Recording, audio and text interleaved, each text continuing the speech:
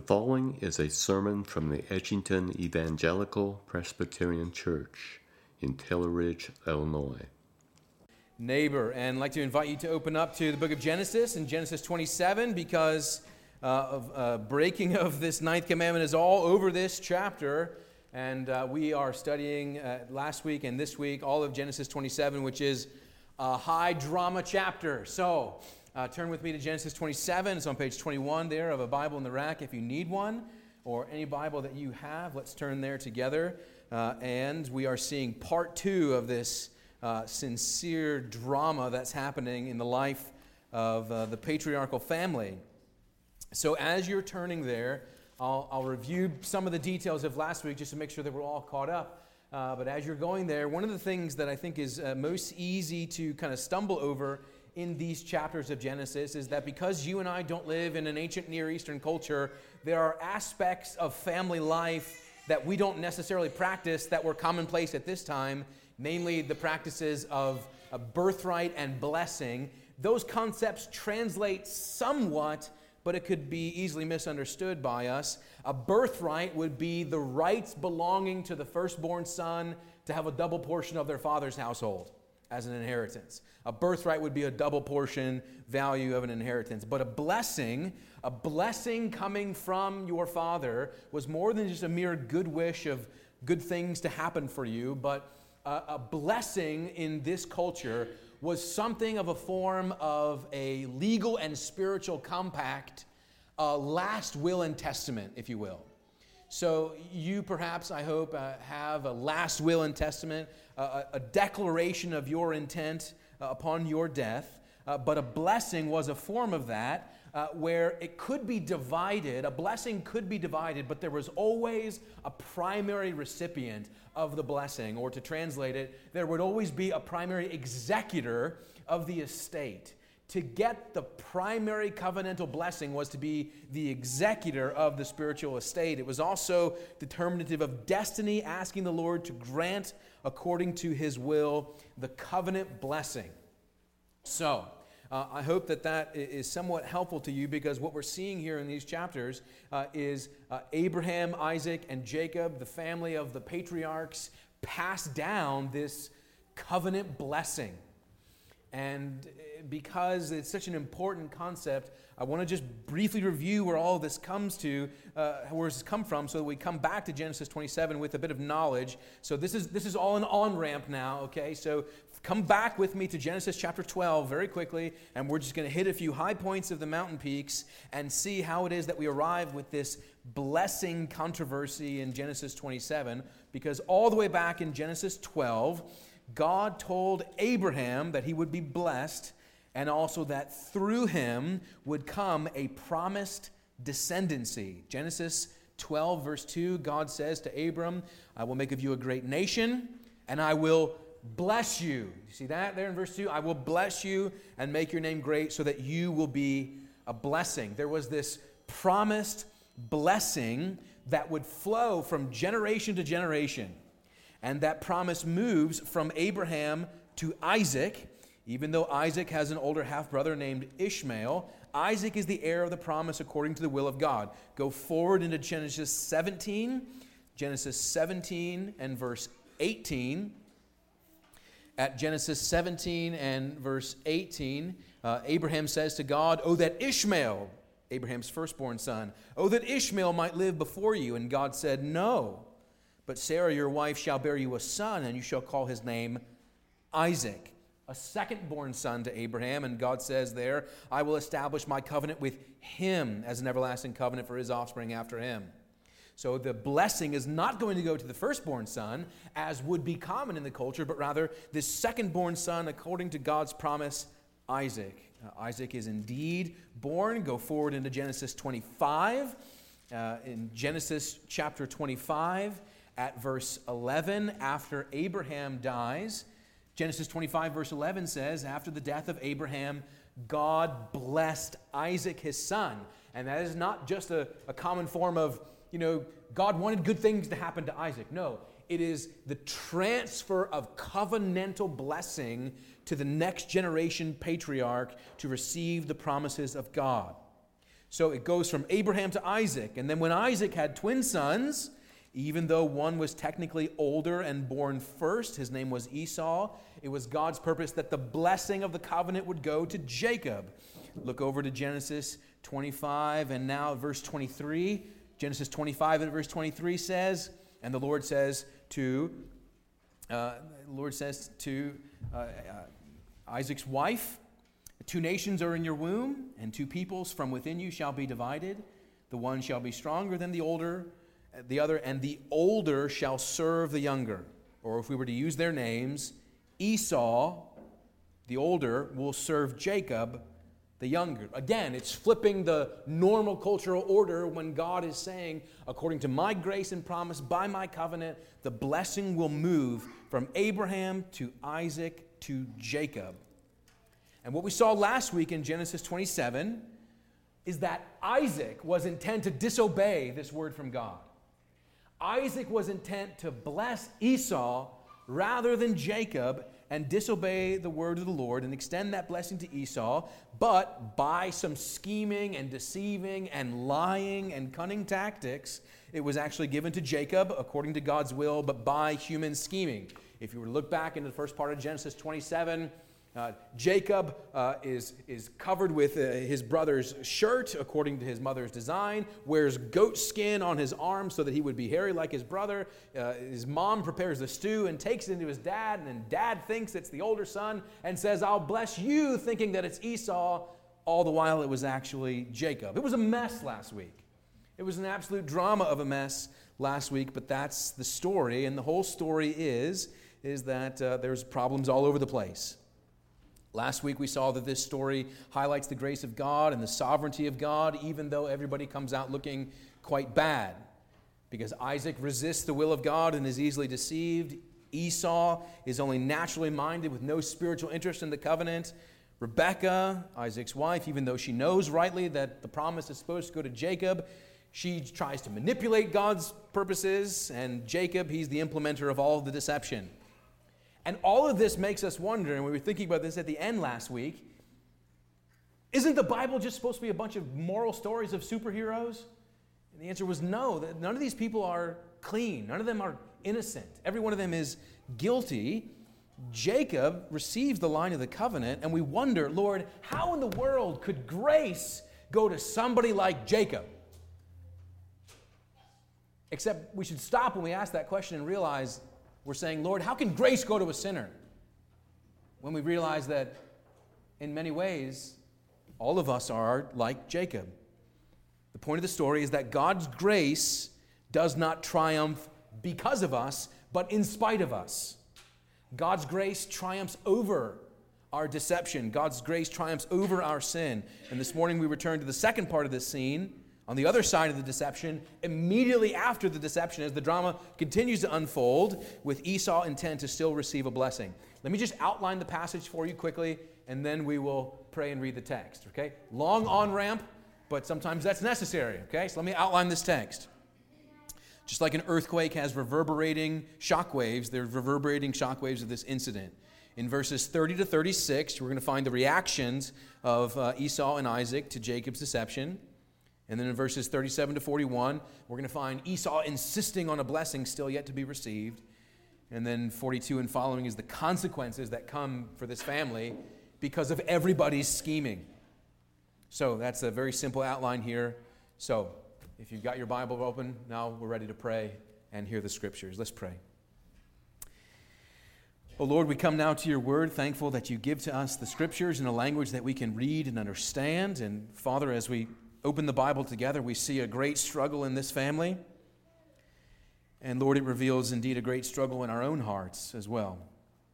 So we pray that by your Spirit you would speak according to your word, that we might receive it by faith with illumination and understanding, that we might indeed receive your warning and receive also your grace, leading us to obedience and blessing through Jesus Christ, we ask it.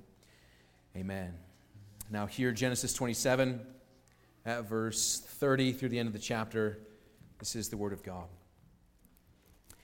As soon as Isaac had finished blessing Jacob, When Jacob had scarcely gone out from the presence of Isaac his father, Esau his brother came in from his hunting. He also prepared delicious food and brought it to his father, and he said to his father, "Let my father arise and eat of his son's game, that you may bless me." His father Isaac said to him, "Who are you?" He answered, "I am your son, your firstborn, Esau." Then Isaac trembled very violently and said, "Who was it then that hunted game and brought it to me, and I ate it all before you came, and I have blessed him?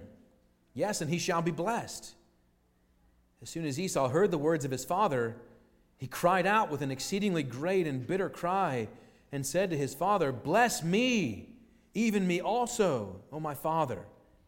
But he said, "Your brother came deceitfully, and he has taken away your blessing." Esau said, "Is he not rightly named Jacob? For he has cheated me these 2 times. He took away my birthright, and behold, now he has taken away my blessing." Then he said, "Have you not reserved a blessing for me?" Isaac answered and said to Esau, "Behold, I have made him lord over you, and all his brothers I have given to him for servants, and with grain and wine I have sustained him. What then can I do for you, my son?" Esau said to his father, "But have you but one blessing, my father? Bless me, even me also, O my father." And Esau lifted up his voice and wept. Then Isaac his father answered and said to him, "Behold, away from the fatness of the earth shall your dwelling be, and away from the dew of heaven on high. By your sword you shall live, and you shall serve your brother. But when you grow restless, you shall break his yoke from your neck." Now Esau hated Jacob because of the blessing with which his father had blessed him. And Esau said to himself, "The days of mourning for my father are approaching, then I will kill my brother Jacob." But the words of Esau, her older son, were told to Rebekah.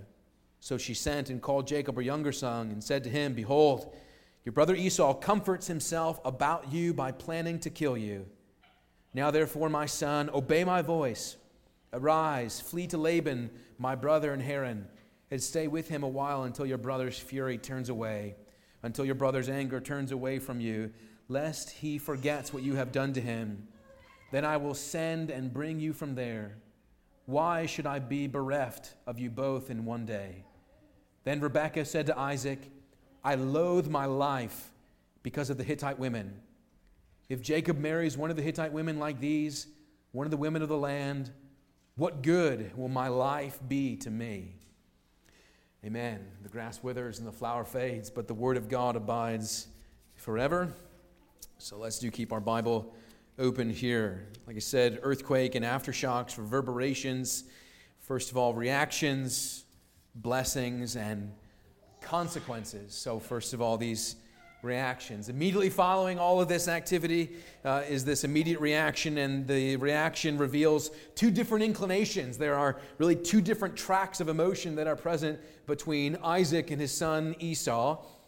Isaac is going to be confronted with the reality of his decisions, or we should say the reality of his sins. And Isaac is going to be led to repentance, and Esau is going to be confronted with the reality of all of this and dig his feet into the ground and harden his heart. So, let's look again at verses 30 and 33. As soon as Isaac had finished blessing Jacob, when Jacob had scarcely gone out from the presence of Isaac his father, Esau his brother came in from his hunting. Isaac learns immediately that he has blessed Jacob rather than Esau, whom he intended to bless. Now, it was, of course, God's purpose that Jacob received this blessing.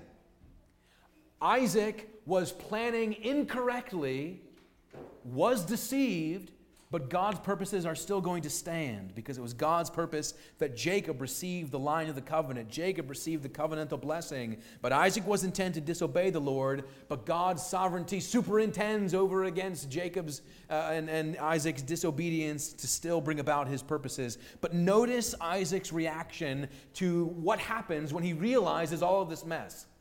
It's all happening right before him, even though he has dimly lit eyes, as the Bible says earlier, but he sees clearly now what's happened. In verse 33, it says, "Then Isaac trembled very violently."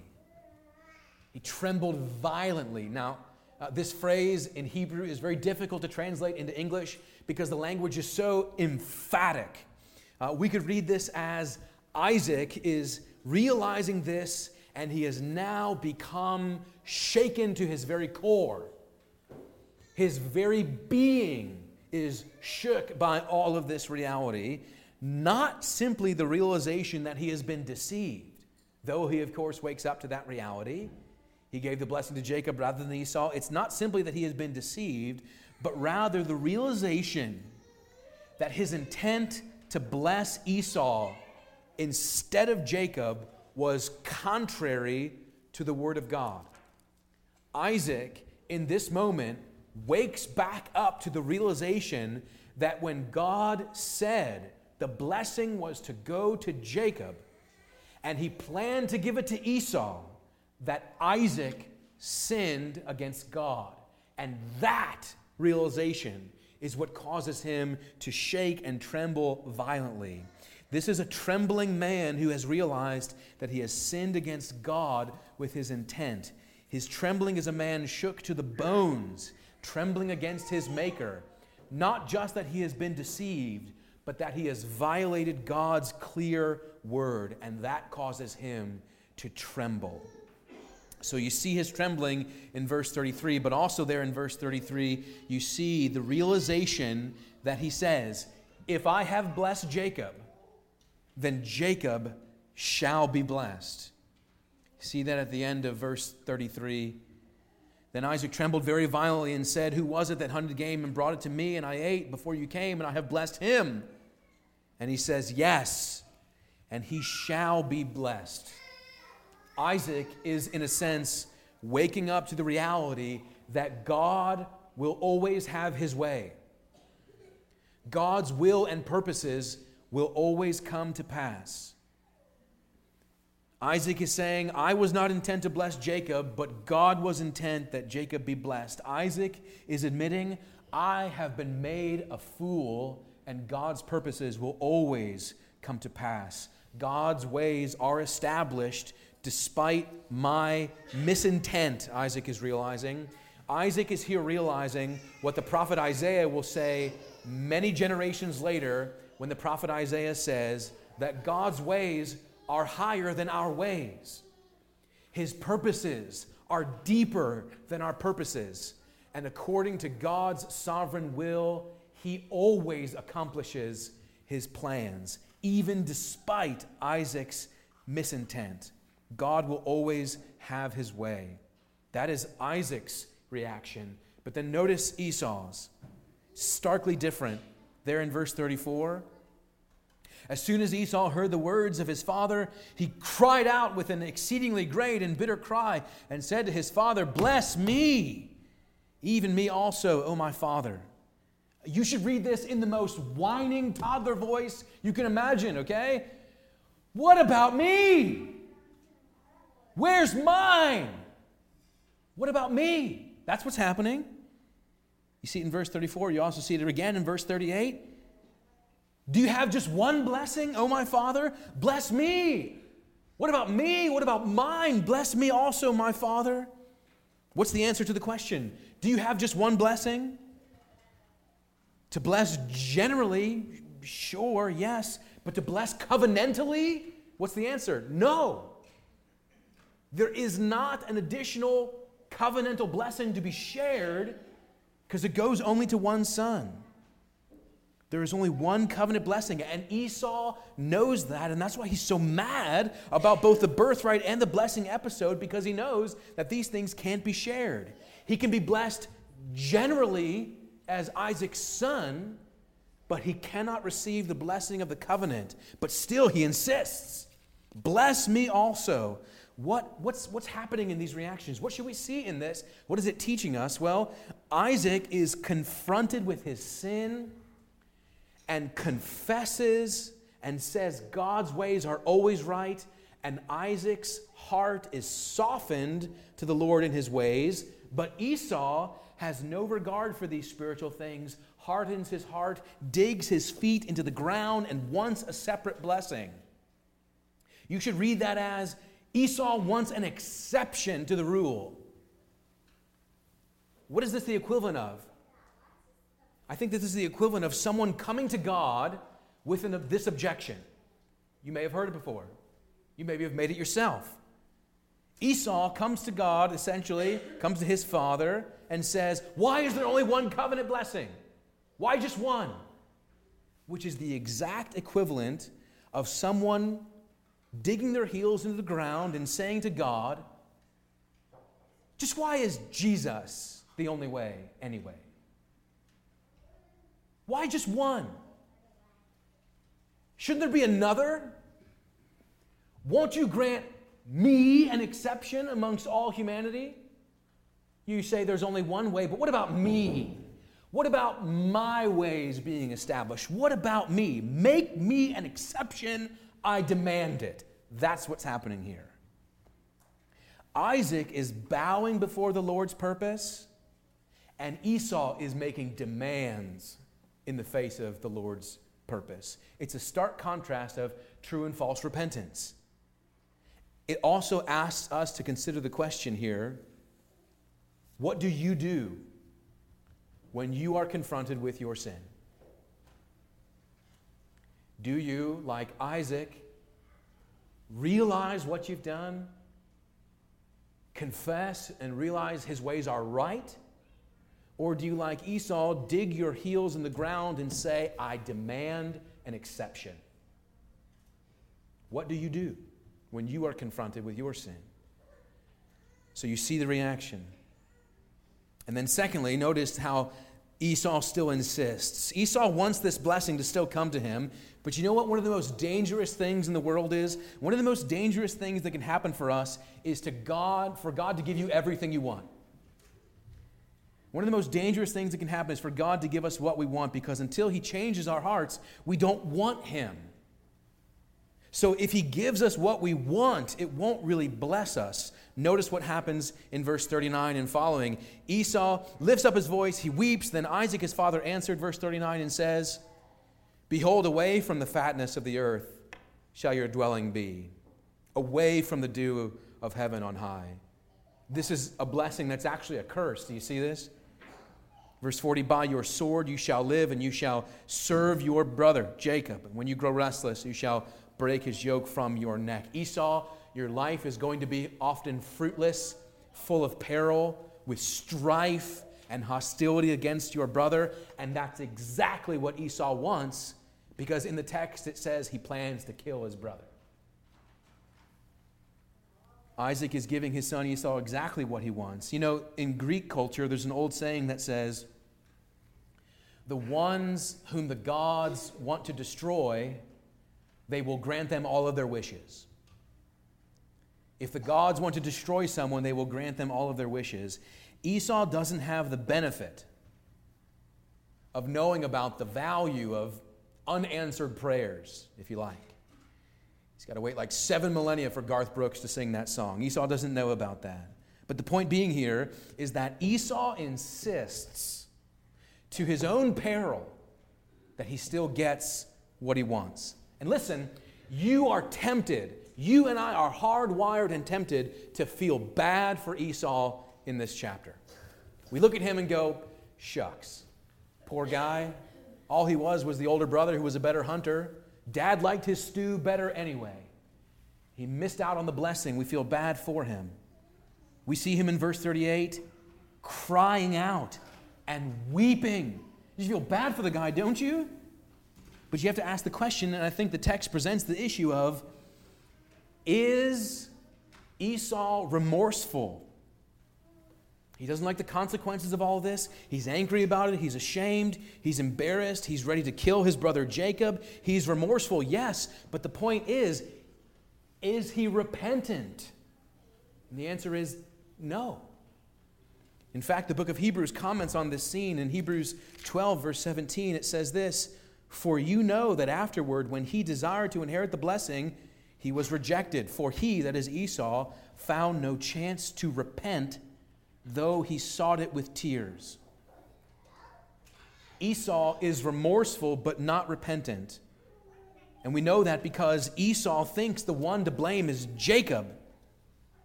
So again, how do you respond when you're confronted with the reality of your own sin? Take Esau as an example and ask yourself, do I do this? What does Esau do?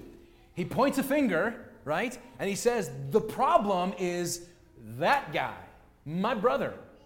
He's the one who deceived. He's the one who tricked. Esau points a finger and he says, you know what my problem is? My problem is out there. Namely, it's somebody else's fault. I am a victim. I'm not guilty. It's not my fault. It's his fault. Bless me in spite of all of this. It's not my fault. Right? But listen to what Calvin says about true repentance by way of contrast to Esau's action here. Calvin says, the very beginning of repentance is grief felt on account of sin together with self-condemnation. What that means is that when presented with the issue, the foolish person says, the problem's out there, right? And I'm a victim of something or someone else. It's not my fault. The fool says, points outward. But what does the wise person do when confronted? Says what? It's me. I'm the problem. It's my sin. The problem is in me. Now, to be clear, Jacob has also sinned here, and so when Esau is focused on Jacob, it's classic blame shifting, right? What about him? He did something wrong too. Why are you talking about me? Why are you focused on what I've done? It's a sense if a parent is disciplining two children and they've got a spat between them, and you say, hold off, I'm not talking to him, I'm talking to you. I'm talking to you right now, right? God is in a sense putting Esau under the magnifier of his justice and saying, Esau, don't shift the blame. You know, God deals with us individually. Esau should have turned to the Lord, but he doesn't. He digs his heels into the ground, intent to kill the heir of the covenant, which is effectively to set himself in opposition against the Lord of the covenant. Esau digs in. What is the consequence of all of this? Well, the consequences of all of this are both immediate and soon coming. There are consequences for the family. The rest of the text goes on to describe very quickly at least 5 things. Isaac, as a father, is dishonored on his own deathbed. His own family is scheming against him on his very deathbed, manipulating their purposes, but the Lord's purpose is still going to stand. But Isaac is dishonored on his deathbed. Secondly, Esau hates his brother, conspires to kill him, and that's going to be his plan for several chapters.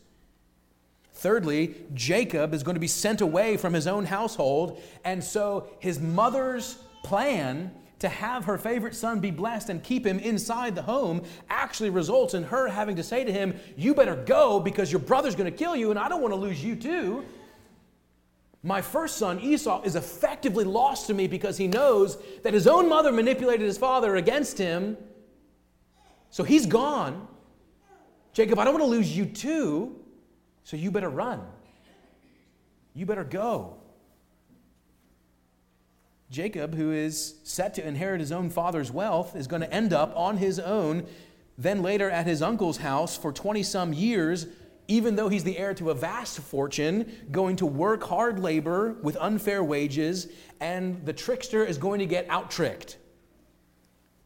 This is coming down the line, but his uncle Laban is going to out-scheme the great schemer Jacob. And in a sense, Jacob's deception is going to come home to roost in consequence at his life. Rebekah is heartbroken, bereft of her son, and she thinks Esau needs to cool off for a bit. Then Jacob can come back, but Rebekah is never going to see her favorite son again. She is effectively losing both children at this moment. So imagine a mother's heartache at the same time. She will never see her son again. She says even there, I loathe my life. There in verse 46, do you see that? Rebekah says this. The reason why she says that is because her older son, Esau, hauled off and married whoever he wanted. Married Canaanite women who weren't of the covenant, And Rebekah says, if my younger son Jacob does that, what will my life be to me? So I want to make sure that he marries a woman inside the faith, sends her off to her brother's house so that he'll be protected, both for who he marries and so his brother doesn't kill him. Drama everywhere still, right? The point is that sin has consequence. You see? Even multi-generational consequence. Now listen, here's the point. Most every single teenager grows up thinking, my parents are the most unreasonable, hateful, and unloving people imaginable. Why? Because they announce consequences and hopefully enforce them, right? They announce consequences and enforce them. Now we can all admit, we've all been in these situations. It takes about a decade or two to realize that your parents actually knew something growing up, right? It takes a while to realize that they knew what they were talking about, that we should have obeyed all along, etc. But you know what? This translates spiritually. This whole principle of sin and consequence and disrupting the family, it all translates spiritually into the reality of the Bible says God is as a father who disciplines his children. And God disciplines in this way, quoting Hebrews 12, which is also quoting Proverbs 31. The book of Proverbs says, Hebrews asks, have you forgotten the exhortation that addresses you as sons? My son, do not regard lightly the discipline of the Lord, nor be weary when reproved by him, for the Lord disciplines the one he loves and chastises every son whom he receives. And that is a hard lesson, isn't it? Receiving the correction, receiving the chastisement, receiving the discipline of God himself. And why does he do it? The Bible says, because he loves you. Because he loves you. And because he is wiser than you. Look, the fact of the matter is, we see this evident in each one of these four people's lives. Isaac and Rebekah and Jacob and Esau. Sin is a great marketer. It markets itself fabulously, but the product is horrendous. It promises the world and delivers death. It promises joy and satisfaction, but it delivers hopelessness. And these family members realize that. And we, as God's own children, need to realize that when God brings discipline into our life and correction and chastisement, he's doing it because he loves us. Just like a parent, when they discipline their children, they don't love to discipline their children, but they discipline their children because they love them. The point being is that God loves you too much to leave you the way that you are. We need to repeat that to ourselves. God loves you too much to leave you the way that you are. So he's at work to cause you to grow. And that work of what we call sanctification sometimes looks like discipline or chastisement, and it's not always pleasing to us, right? Sometimes it involves a bit of hurt along the way, and we're tempted to think, what are you doing?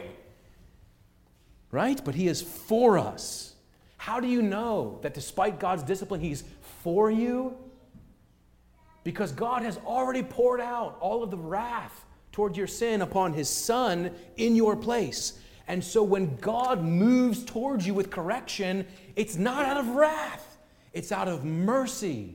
It's out of love. It's out of correction to restore you to his fellowship, because Jesus Christ has already assumed all the wrath that God will ever have for any of your sin entirely.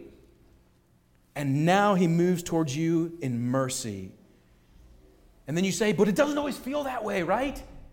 Correction, discipline, chastisement, it doesn't always feel that way. I'll give it to you this way, by way of illustration, moving towards a closing here. When Cora started to crawl, she was pretty intent to crawl down flights of stairs. That was her plan. And she was going to go there as fast as she could. You pick her up and intercept her, and she'd spin around and look at you with this sad and frustrated look, effectively saying, if she could speak, she would say, "Why don't you love me? Let me do what I want. If you really loved me, you'd let me do whatever I wanted." And what's the response, actually? And what does God say to us in our discipline? He's saying, "No, I love you too much to let you do that to yourself. So I'm going to pick you up, spin you around, and you might give me that look, but one day you'll learn that I know what I'm doing when I keep you from hauling off and throwing yourself down a flight of stairs." That means that He loves you in correction, He loves you in discipline, He loves you in spite of your sin, He loves you enough to lead you away from rebellion and back to Him, but sometimes it takes a long time to learn that lesson. And what we're going to see as we continue, God willing, in the Scriptures, is that it's going to take Jacob a long time to learn these lessons. So you can take comfort that if it's taking you a long time, you're in good company with all the saints, because it's going to take Jacob quite a while. And by God's grace, He is at work in Jacob's life now, and He is at work in your life now, because He loves you too much to leave you the way that you are. Let's pray. Heavenly Father, we thank You for Your word and its truth, teaching us, correcting us, equipping us for all things needful for righteousness and obedience. So, Lord, as Your Spirit searches our hearts, reveal what we need to turn from, and reveal to us that You are the one to whom we must turn. Out of grace and love and mercy, we ask in Jesus' name. Amen. Thank you for listening to this sermon. If you would like more information about our church or its ministries, please visit edgingtonepc.org. May God bless and keep you.